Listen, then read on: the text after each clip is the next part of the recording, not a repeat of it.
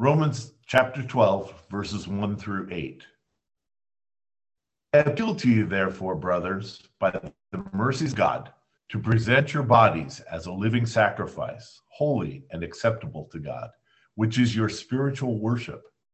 Do not be conformed to this world, but be transformed by the renewal of your mind, that by testing you may discern what is the will of God, what is good and acceptable and perfect.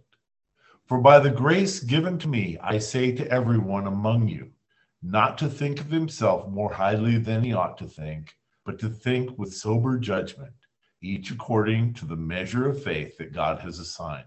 For as in one body we have many members, and the members do not all have the same function, so we, though many, are one body in Christ, and individually members of one another. Having gifts that differ according to the grace given to us, let us use them. If prophecy, in proportion to our faith. If service, in our serving. The one who teaches, in his teaching. The one who exhorts, in his exhortation. The one who contributes, in generosity. The one who leads, with zeal. The one who does acts of mercy, with cheerfulness.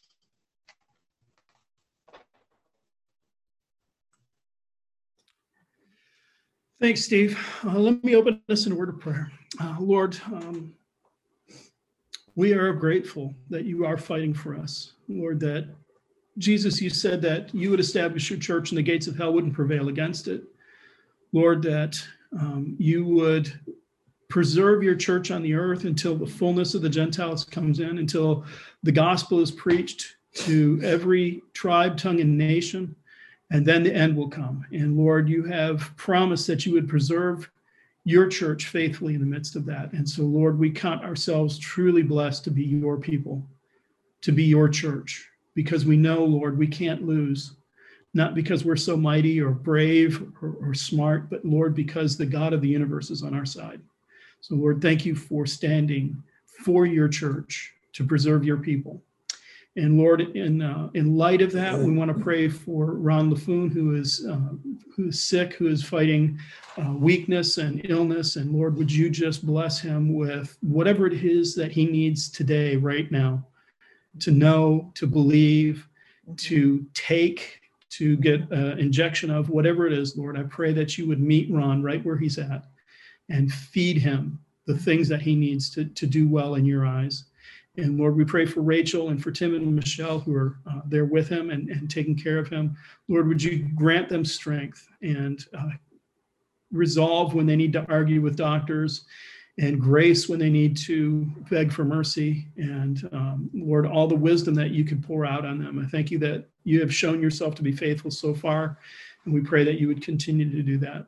Lord, we pray also for our brother Kevin Reese. Lord, would you renew his strength as well and clear his lungs and get him back up on his feet soon. And Lord, now as we turn to your word, we pray, Holy Spirit, that you would open our eyes, open our hearts, open our minds, so that we might see and hear. Lord, that we would have eyes to see and ears to hear, and that we would turn and be made new. And Lord, would you bless this time, we ask in Christ's name. Amen. Well, this week, I was half tempted to say, well, we're going to do Romans 12 or Romans 13 again because of all the stuff that's gone on in Washington this week. We need to remind ourselves again of what the relationship between the church and the politics are. But as I was reviewing this and studying it some more, I realized actually this is the message that we need in light of what's happened in Washington, D.C. Our nation is in serious trouble right now. We are pulling apart at the seams. When you look to the left is drifting further left. There's talk of socialism and other extreme things that are heading in a direction that just doesn't seem right. And then this week in the Capitol, this attempted insurrection shows us that the right is drifting farther to the right. And these two are happening at the same time and probably in opposite reactions to each other. And so we're left as a nation to say, well, what what's at the core? What do we hold on to? Now, the good news is that most of us are more towards the center than the two extremes, but the extremes are vocal and they're pulling and they're tugging on our nation. And so as Christians, what we need to ask is what is our role in all of this? What are we supposed to do? How do we react to this? What is it that the Lord is calling us to do as the Church of Jesus Christ in this unique setting at this unique time? And the answer that Paul gives us here in chapter 12 is that we need to be the church first. That is the most important thing we can do for the nation, is to be the church before we are Americans. We need to be Christians. We need to be the church. So I wanted to jump ahead to 13. Well, we don't get to chapter 13 until we deal with chapter 12. Paul's line of thinking is, before you talk about government, you have to understand what it means to be the church. And so this week, our message, we're going to look at the beginning of being the church, or the beginning of what the church is all about. What is it like now to have been justified by faith and to now be one of Christ? And how do you live? Well, first, we are the church. Then we come to ask the question of how do we relate to Caesar? So it's an important answer that Paul gives us. And it's extraordinarily important in times like this, when our nation is heading in two different directions, because you think you may have to pick a side and say, well, I'm going to be on the right side.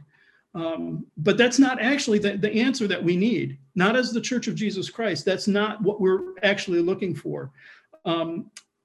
When it comes to diagnosing what's going on in our nation and in our culture, I think one of the best answers that I've seen so far is a book called A Time to Build by a man named Yuval Levin. And what Yuval Levin says in this book is he looks at this idea called institutions. And what he says an institution is an institution is a durable form of the common life.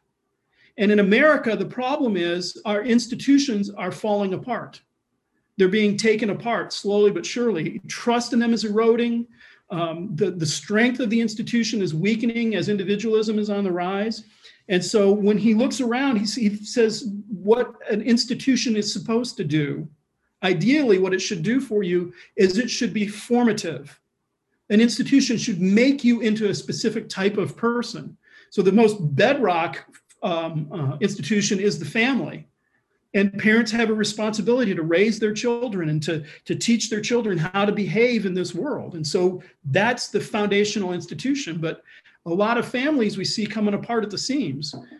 Kids are ruling the roost, or being just totally ignored, or being abused and neglected. And so that institution is falling apart. Think about the Boy Scouts. If somebody says that they are an Eagle Scout, you expect something from them, don't you? You say, this person has gone through this process with the Boy Scouts, and an Eagle Scout has internalized all of these things that the Boy Scouts have been teaching, and it has formed them into a specific type of person. Political parties are supposed to be institutions that are formative. So think about a political party. Ideally, everybody who is part of that political party is pulling in the same general direction. And so you would have somebody who would not want to say something that would alienate another part of the party. But what's happened to our political parties is they've turned from formative into platforms. And so you have people who will come and they will use a political party as a platform to announce who they are, to be who they are. And they don't care if that affects somebody in a different part of the nation. It doesn't matter to them. But that's not how ideally a political party should work. That's an institution. And so when it comes to the church, Levine mentions the church, that the church is an institution, but he's not a believer. And so I don't think he really understands the tremendous degree to which the church is an institution. As we join the body of Christ, as we become part of the Church of Jesus Christ, we join an institution.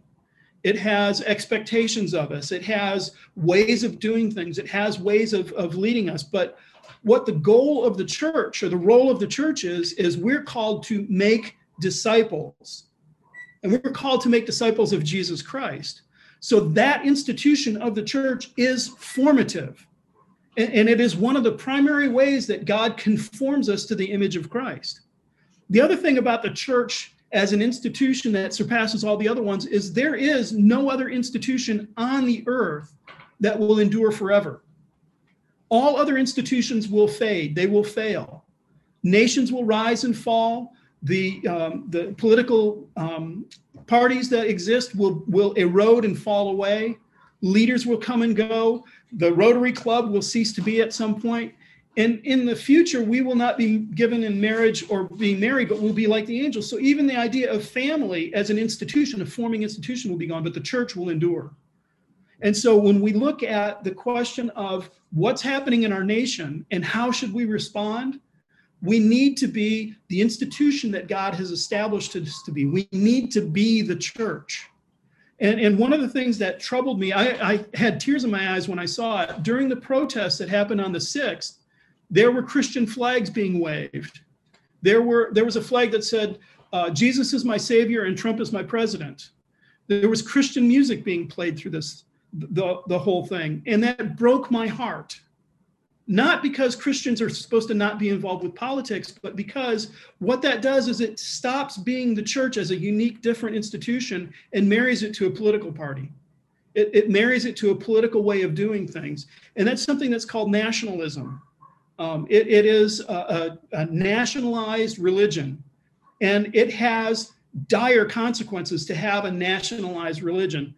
There was a Twitter thread this week that I read that I thought just nailed this issue. A young man named Jared Stacy, he's a PhD candidate, but his Twitter thread was great as he's describing what religious nationalism looks like. And he used the Bible, of course. He said, 1 Kings chapter 12.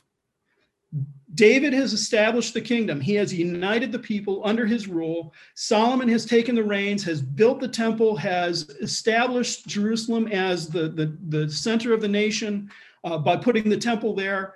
And everything is going great till we get to chapter 12 when the kingdom splits. And the northern tribes under King Jeroboam have a problem. Because what's happening is the northern tribes are trying to establish their identity as themselves, but everybody keeps going south to Jerusalem to worship. And so what King Jeroboam does is he has to solidify his kingdom. He has to secure his kingdom because his kingdom is now in jeopardy if people are migrating south to worship. So what does he do? He revised the religion of the people. He didn't scratch it all and start from the beginning. What he did is he built 2 golden calves and he said, these are the gods that led you out of Egypt. So he takes part of their religion and he twists it so that now people don't have to go south to Jerusalem. They can worship these golden calves right there. He rebuilt the myth. He rebuilt the story of the nation. And so he builds high places for them to worship. He puts idols in Dan and Bethel, puts high places up on the hills, and he says, these are the gods that saved you. See, why did he do that? For political gain, for political purpose. So he revises the story. Now he can't rely on the Levitical priests because the priests of Levi are heading south to the temple. So now he's going to establish his own priests. Anybody can be a priest. If you get hired, you can be that. It's an alternative. It's a more convenient sacrificial system because it keeps people there. It stops people having trips to his rival. And so now he has consolidated his power by taking religion and just twisting it a little bit. But that's a civil religion. And the problem with Christian nationalism, this idea that we're going to marry our Christianity to our political position, is it's straight out of Jeroboam's playbook. It's doing the exact same thing. It recruits new false priests. People who are not in the church are going to come and talk to us and lecture us about what it means to be the church. And they come and they tout this gospel, but it's not the gospel of Jesus Christ. It is the gospel of the American dream. We can live the American dream, and doing it under this banner of Christianity. And it tells us that America's greatness is actually just a pillar in Jesus' kingdom. It's part of that whole big story. And it's a lie, and it's dangerous. And when you get to that point, then you see political upheaval done in the name of the church, when the church is not supposed to be like that. When Jesus faced, not Pharaoh, when he faced Pilate, Pilate says, aren't you going to say anything? He says, look, my kingdom is not like the kingdoms of this earth. If it was, my followers would be fighting even now. And so Jesus is immediately, in that instance, dismissing this nationalistic religion. He's saying that's not what Christianity is like. So then where does that leave us? Where does that put us as the Church of Jesus Christ in the middle of this left lurching left and right lurching right? Where are we supposed to be? Well, that's Paul's answer, is we must be the church first.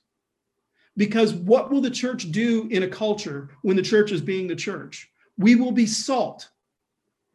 We will be preservative in a culture, a preserving force. We will add flavor to a culture. We will be salt and we will be light.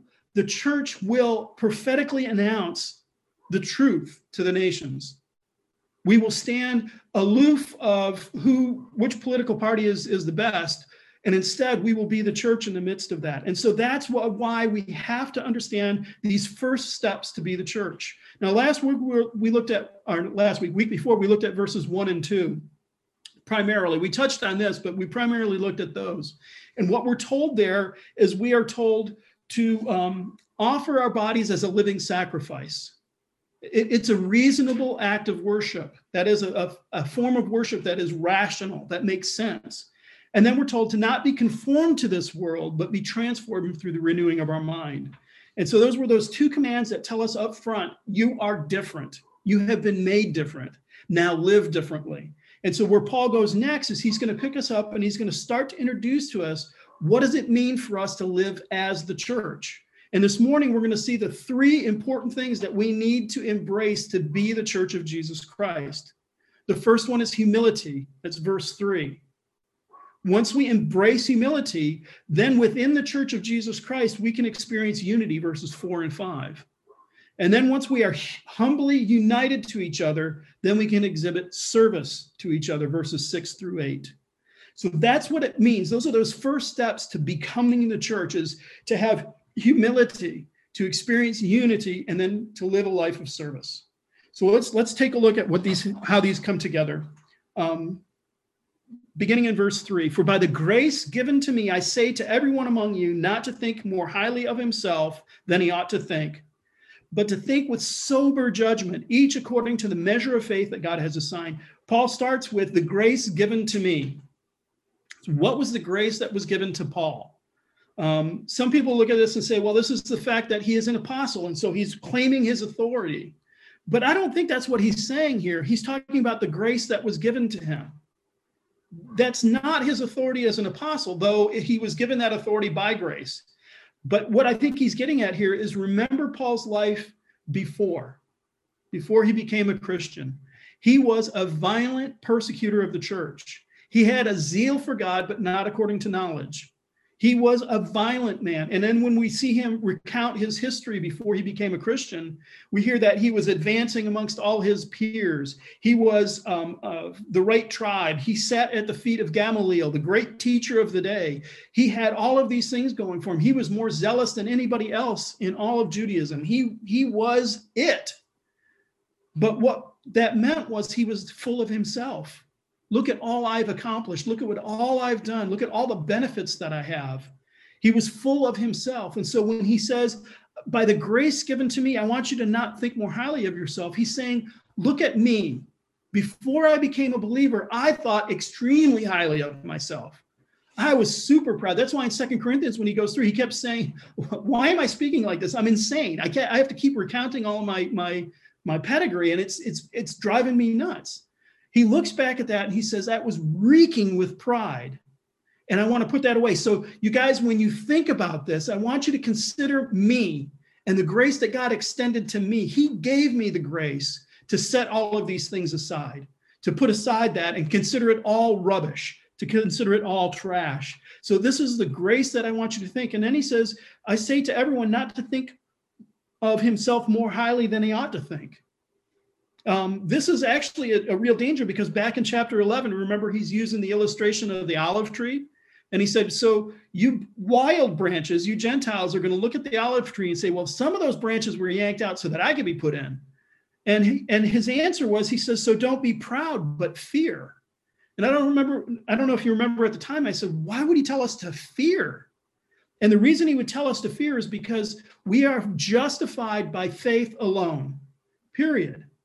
And then what we learned is that we are predestined to be conformed to the image of Christ, that we were foreknown.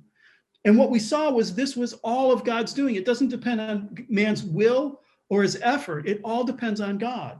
So if we look at somebody else and go, well, I'm in and they're out, and it's because there was something inherently in me that God wanted that they didn't want in them, then what you're relying on is not faith. You're relying in something in you.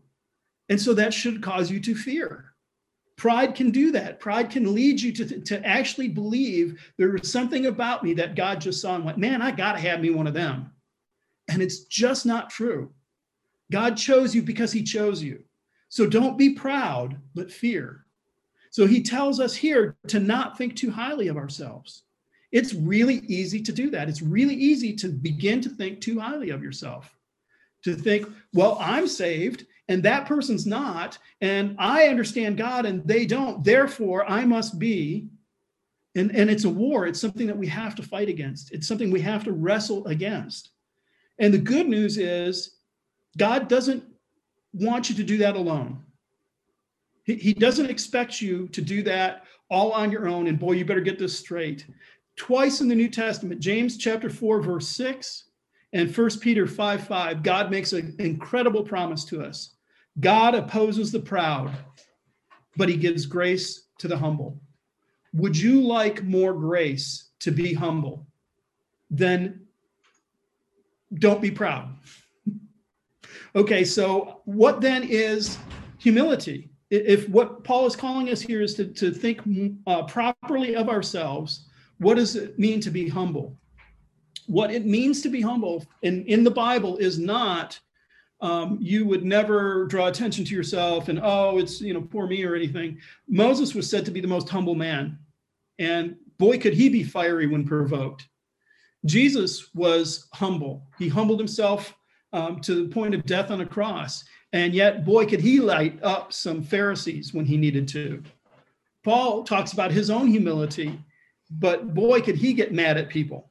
So to be humble is not to be a doormat or a milquetoast or something. To be humble is to agree with God. To say, Lord, I agree with who you have made me to be. That's who I am. And so could somebody say, I am the greatest crocheter in all of Southern California and be humble? It could be that they are being humble if that's true. If they are the greatest crocheter in all of Southern California and they know it, it would be false to say, well, I'm pretty good. It would be true to say, well, I actually am the greatest. But the problem would be if they say that to bring attention to themselves and make themselves seem really super important. In other words, I see that you're crocheting, but you're not that great. I'm the greatest. Let me show you how it's done. Versus, I'm the best crocheter in all of Southern California. Can I teach you how to do that? That's humility, is to agree with who God is, not to dismiss who you are. And actually, the idea that we are saved by grace through faith should lead to humility. It's intended to. Ephesians 2:8, for by grace you have been saved through faith, and this not of your own doing. It is the gift of God, not as a result of works, so that no one may boast. So when Paul says that we ought to think with sober judgment, each according to the measure of faith that God has assigned, his answer there is giving us the key to becoming humble. The faith that God has assigned is God gave you the faith. Remember, it's not according to human will or exertion. It is not, you've been saved by faith and it's not your own doing, it's a gift of God. So that's the first step to becoming humble, is to say, this isn't me. This isn't because I'm so clever. The second part is actually what he said first, which is think with sober judgment.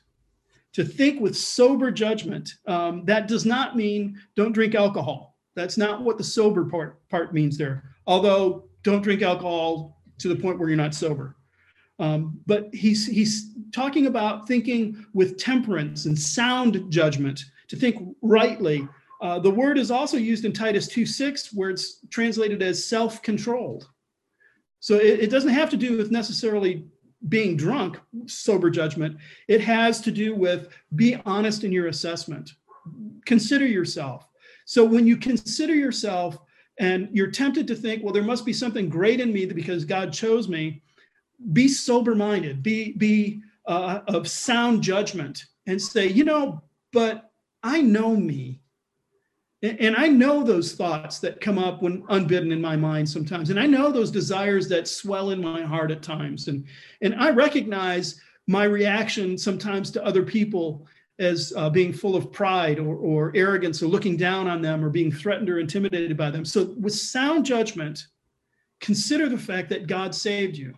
One of the problems is Paul here is arguing against thinking too highly of yourself. Sometimes within Reformed circles, I hear people go the other direction. They think too lowly of themselves. I am just a worm and I'm terrible and I'm such a horrible person and everything I do is sinful and it's broken and I'm terrible. And there's something to that. I mean, we did go through Romans chapter 3. There's none righteous, no, not one, none who seek him. But that's not the whole expanded picture. That's not everything that the Bible has to say. That's the right place to start is Romans chapter 3, none seek after God. Romans chapter 5, we have all fallen in Adam. But at the same time, we can do good things, commendable things. They're not going to save us, but they can be commendable.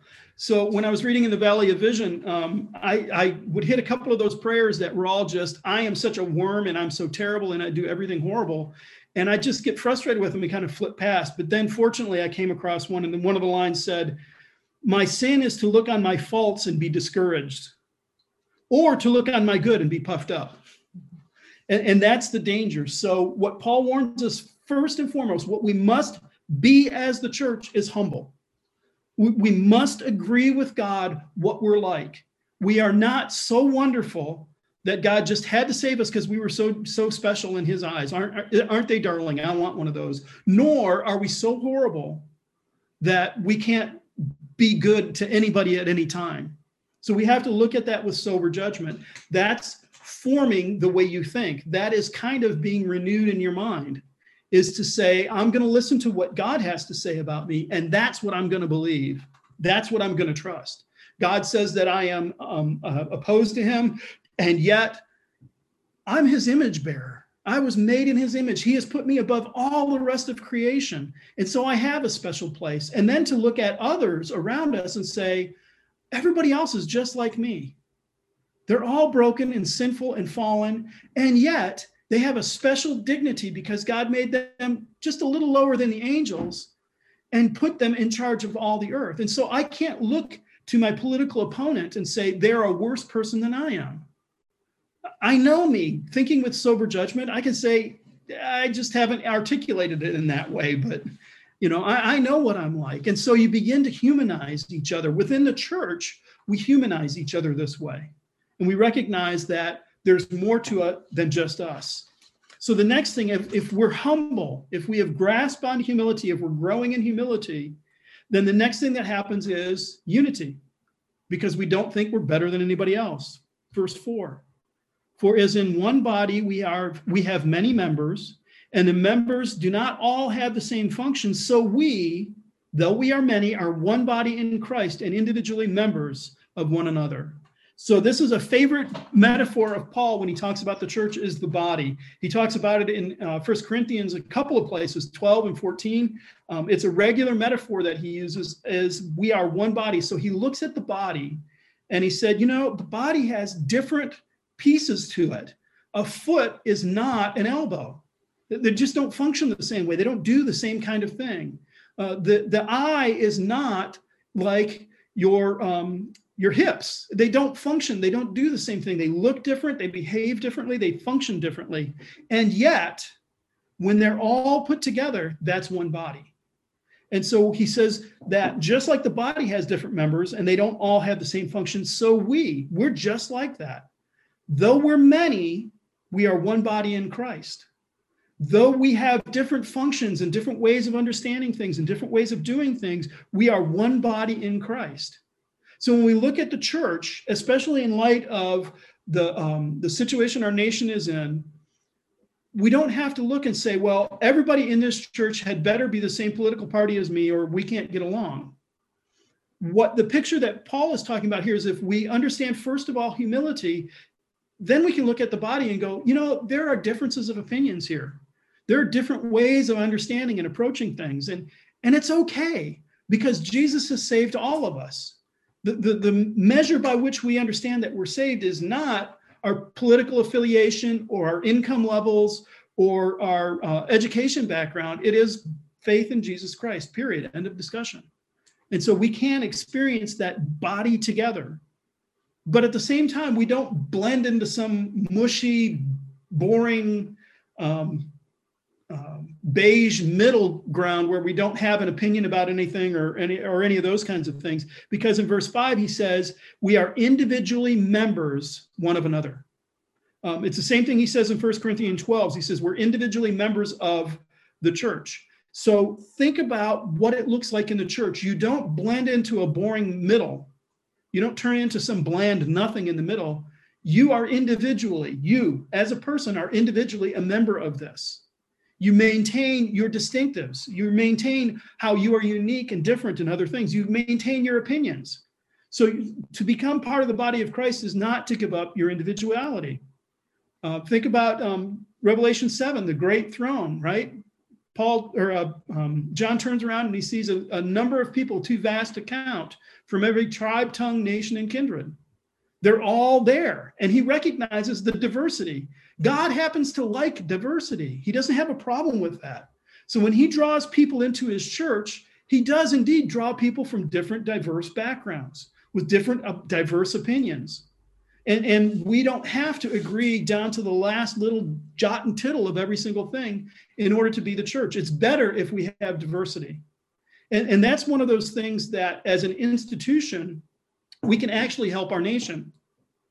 Because what our nation is forgetting right now is how to live together as Americans, a diverse group of people with personal liberty. And instead, there's jealousy, there's income disparity, there's people treading on my rights and those kinds of things. And we're forgetting how to do that.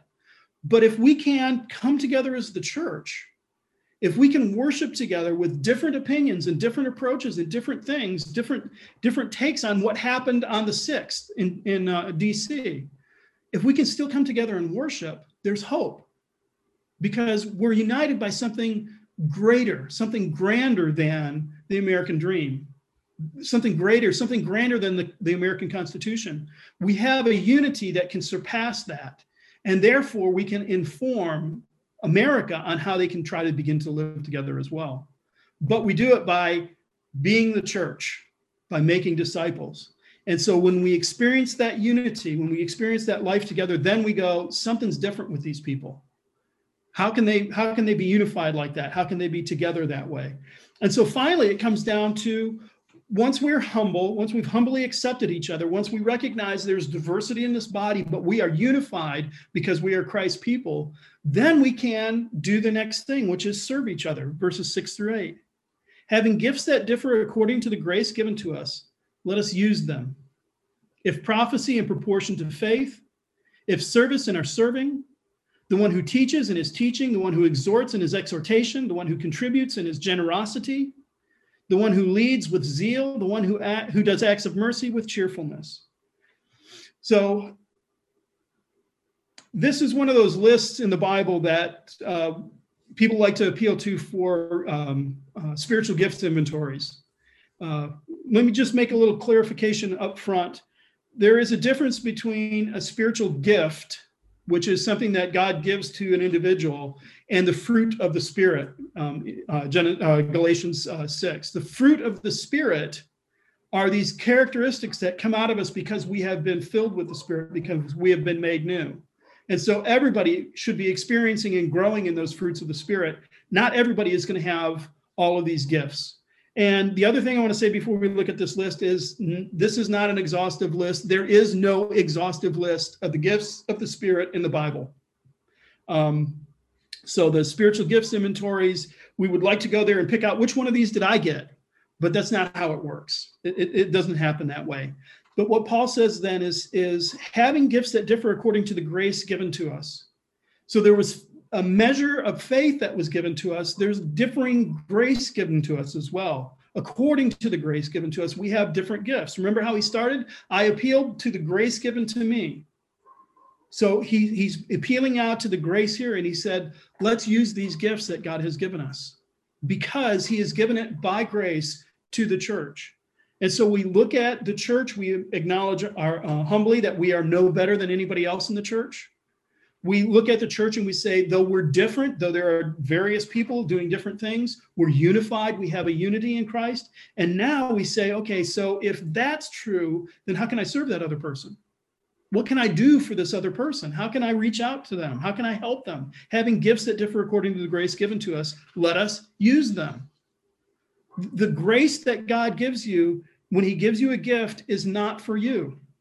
It's not primarily first and foremost for you. If you look through the list that's here, they are all other focused. Prophecy, we'll talk about prophecy in a moment, but prophecy, you're speaking the word to somebody else. Service, you are serving somebody else. Teaching, you're teaching somebody else. Exhorting, you go to somebody else and you exhort them, you encourage them, you build them up. One who contributes, you're giving money to somebody else. If you're leading and nobody's following, you're not leading. So you're doing that on behalf of somebody else. Acts of mercy, you extend mercy to somebody else. Do you see immediately these services are all outward focused, other oriented.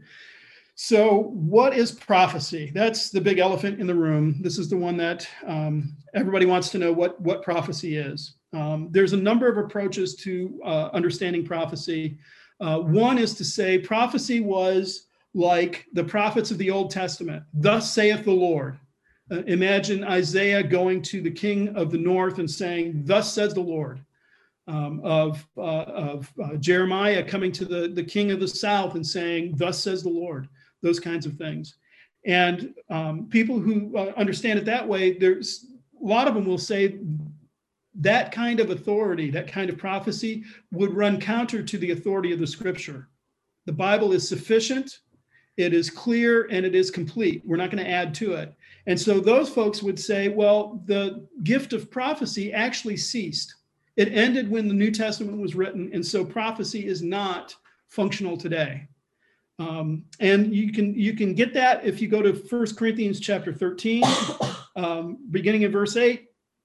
As for prophecies, they will pass away. As for tongues, they will cease. There you go. They passed away. The problem is you got to keep reading. As for knowledge, it will pass away. Is knowledge gone?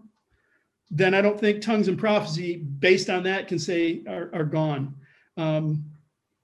So that maybe is not the best way to approach it, because we're asking the Bible to be sufficient and authoritative to tell us that prophecy has ended, and the Bible doesn't tell us that. As a matter of fact, it mentions things like this where prophecy is spoken of. Another subcategory there is some folks will say prophecy is preaching, because what are you doing in preaching? Well, you take God's words and you announce it to the people and you say, thus saith the Lord. And so is that prophecy. That's not too bad, but what comes next is teaching. And is preaching and teaching so dynamically different that one would be called prophecy and one wouldn't? I'm not sure that really works. So then the other kind of side of that fence is people who say everybody prophesies all the time. The Lord told me to tell you. The Lord gave me a word for you, brother. And so is that prophecy? Is that what Paul is talking about here? I'm not sure that really fits, because that kind of does run into the issue of the sufficiency and the authority of Scripture. So maybe not everybody prophesies. As a matter of fact, if we keep going with 1 Corinthians 12, verse 29 says, are all prophets? Are all apostles? Or are all teachers? Do all work miracles? So not everybody prophesies. Not everybody teaches. Not everybody works miracles. So maybe that's not what prophecy is. What then is prophecy? I'm going to be honest right up front. I don't know. I don't have a really good solid answer for this. But I do know that there are a couple of things that are true of prophecy. First of all, it doesn't happen very often in the New Testament.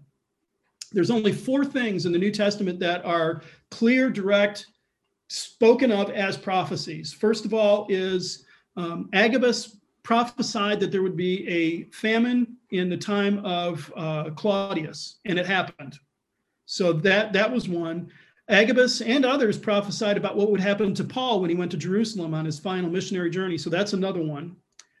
Paul tells Timothy to remember that the apostle or that the elders laid hands on him in the prophecies that were spoken over him. So he's to be a preacher. And so that's one. And then the last one is the inclusion of the Gentiles is spoken of as coming from the apostles and the prophets. So it doesn't happen a whole bunch. Also, it's not the kind of thing where sometimes somebody would just spontaneously burst forth in a prophecy and start yelling and screaming, because what the Bible says is that the spirits of the prophets are subject to the prophets. That's again in 1 Corinthians 14. And so God's not a God of confusion. So the prophet doesn't have to just explode and start preaching because the Spirit is moved upon him. But where I think it gets really strange is when we start understanding more broadly, biblically, what does the Bible talk about as prophecy? Yes, we have the books of the prophets, and they are, thus saith the Lord, and they're really clear. But there's also some really bizarre examples of prophecy. 1 Samuel 19. Saul, when he's first being called, Saul is told to go, and he runs into the prophets, and the prophets are coming down the mountain playing on tambourines and making music and singing, and then Paul just gets overwhelmed and he starts prophesying and he lays naked on the ground overnight. That doesn't sound like a thus saith the Lord moment to me. So maybe what we were talking about when we talk about prophecy is you'll know it when you see it. Someone will have a very authoritative and clear word. Does that mean that we have to write it down and include it in our Bibles then? I don't think that's the best answer either, because why are the scriptures in our Bible that are in our Bible? Well, it's because they were used by the early church. They were given under apostolic authority. They were recognized by the church as authoritative. So if somebody comes to you today and says, thus saith the Lord, and it turns out to be a true prophecy, it won't go in the Bible because it can't meet those first criteria.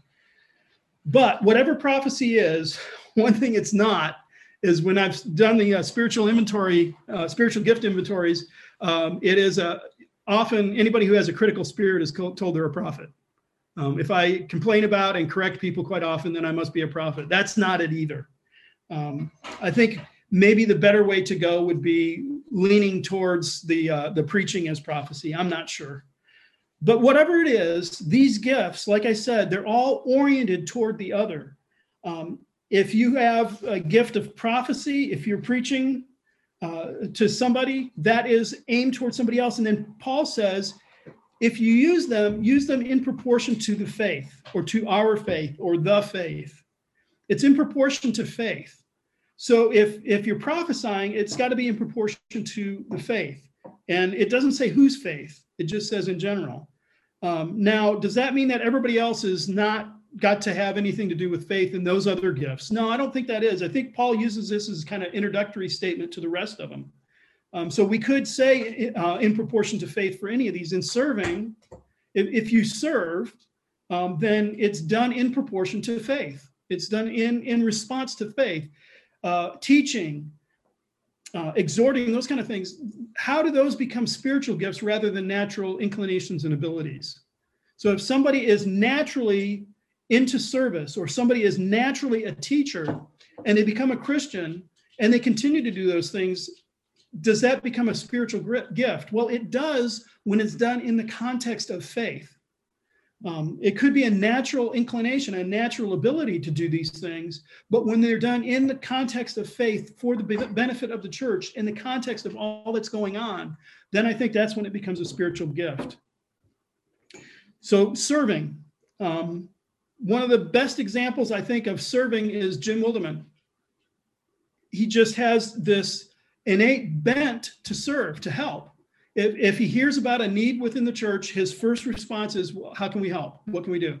And it could just be Jim's natural personality, the bent of his personality. But when he's doing it in the context of the church, he's doing it in the context of faith, of building up the body. He's doing it from a position of humility. He's doing it from a position of unity. He's actually engaging that way. The next one is teaching. I thank God for Dan Stromberg's gift of teaching. I was listening to the Sunday school this morning and just really blessed by that. Dan could go and teach a class on discrete electronic repair, and he would have the same teaching abilities, the same teaching mannerisms, the same ways of approaching it. But when he does that in the context of the church, when he teaches us from the Word of God, in the humility of saying, this doesn't make me better than anybody else in this room. It just makes me different. It makes me one of them. When he does it on behalf of the church, that's a spiritual gift that he's giving. That's a spiritual blessing that he's giving to each other. He's pouring out himself on behalf of us. The one who exhorts. Have you ever been exhorted? Have you ever had somebody come to you and just say something and you walk away feeling like $1 million and you think, man, I really needed to hear that? That can be a spiritual gift. It can also be flattery. And so we need to be careful with that. But the gift of exhortation could be coming to somebody and pointing out something that they do, something that they're really gifted at, something that they have done that they didn't even recognize, and what a blessing it was, and to build them up and to remind them, since it's done in the context of faith, this is the gift of God to you. This is what God has done in and through you. And so that can be an exhortation. Contributing with generosity. We think of the tithe and giving to the church, and that's not a bad way to measure that. That's a good thing. But this act of generosity could be generous to all kinds of people, just like to a fault, giving their money away. I know a person who is a lawyer who makes a lot of money, and his wife just had to realize, we're not going to get much of that because he just is so generous. He gives 90% of his money away, I think. He just is such a generous kind of person. And it's done in a spiritual sense. It's done not just because he's a philanthropist. It's done from that in the context of faith. And then finally, one who does acts of mercy with cheerfulness. That's one that stood out in that list. To do an act of mercy and to do it with not mercy, not eagerness, but with cheerfulness. It can be difficult sometimes to perform an act of mercy, because what happens when you engage somebody who needs mercy is they're usually in a bad way. That something has happened. They have ruined their life, or something has been taken from them, or something along those lines. And so what they need is mercy. And to extend mercy to somebody, to do it in a spiritual, in a faith-filled way, is to do it with cheerfulness, not with, they're going to owe me, or you better get me back, or something along those lines. And so when we bring all of these together, humility, unity, and service for each other, these are the forming aspects of being the Church of Jesus Christ. This is what it means to grow in Christ-likeness, to grow in conformity to the image of Christ. And if we as a church are doing that, if we are making disciples like that, if we are encouraging each other in that, if we're making disciples out of each other in those kind of ways, and we are Americans, and we are Republicans or Democrats or independents, and we are engaging in these things, you don't leave all of this humility, unity, and service behind when it comes to your public life. All of that flows with you because it's changing your heart, it's changing your mind, it's changing who you are. And in that way, we can become better Americans by first and foremost being the church. And the church is both countercultural and culture renewing at the same time, because culture is people. It is made up of individual people. So as we impact individual folks, as we begin to work with folks and extend mercy and those kinds of things, we will have a salt and light impact on our nation. But don't do it by becoming first an American and then tacking Christian on at the end. You are the Church of Jesus Christ. Be that. Now, where are you the Church of Jesus Christ? Well, in this case, in the United States of America. And so that's what you are first, is these things, and then you exhibit them in our nation. And maybe this is how our nation can begin to heal, can begin to draw back together. If God will bless the work of the church and spark revival, maybe we can see the United States unite again and come back together without being identical to each other, still having differences of opinions, but not hating and distrusting each other. But it starts with the church. It starts with you and I. Let's pray. Lord, would you extend a large amount of grace to each one of us to exhibit the humility that you love, that you give grace to the humble. So, Lord, would you cause us to seek humility, to cause us to agree with you as to who we are, both the heights and the depths, the good and the bad. And Lord, once we have embraced the humility of saying what you defined us as is what we are, then, Lord, we can seek unity with each other because we know that we're not better or worse than anybody else, that we're all pretty much the same. And so, Lord, once we have established that unity, once we recognize that we have been saved by the blood of Jesus Christ, then we can serve each other. And that service will spill out into a watching world. And it will affect how we live our lives, not just in church on Sunday, but at home and at school and at work and in the marketplace and everywhere. And so, Lord, would you make your church the salt and light that you have called her to be? We ask this in Christ's name. Amen.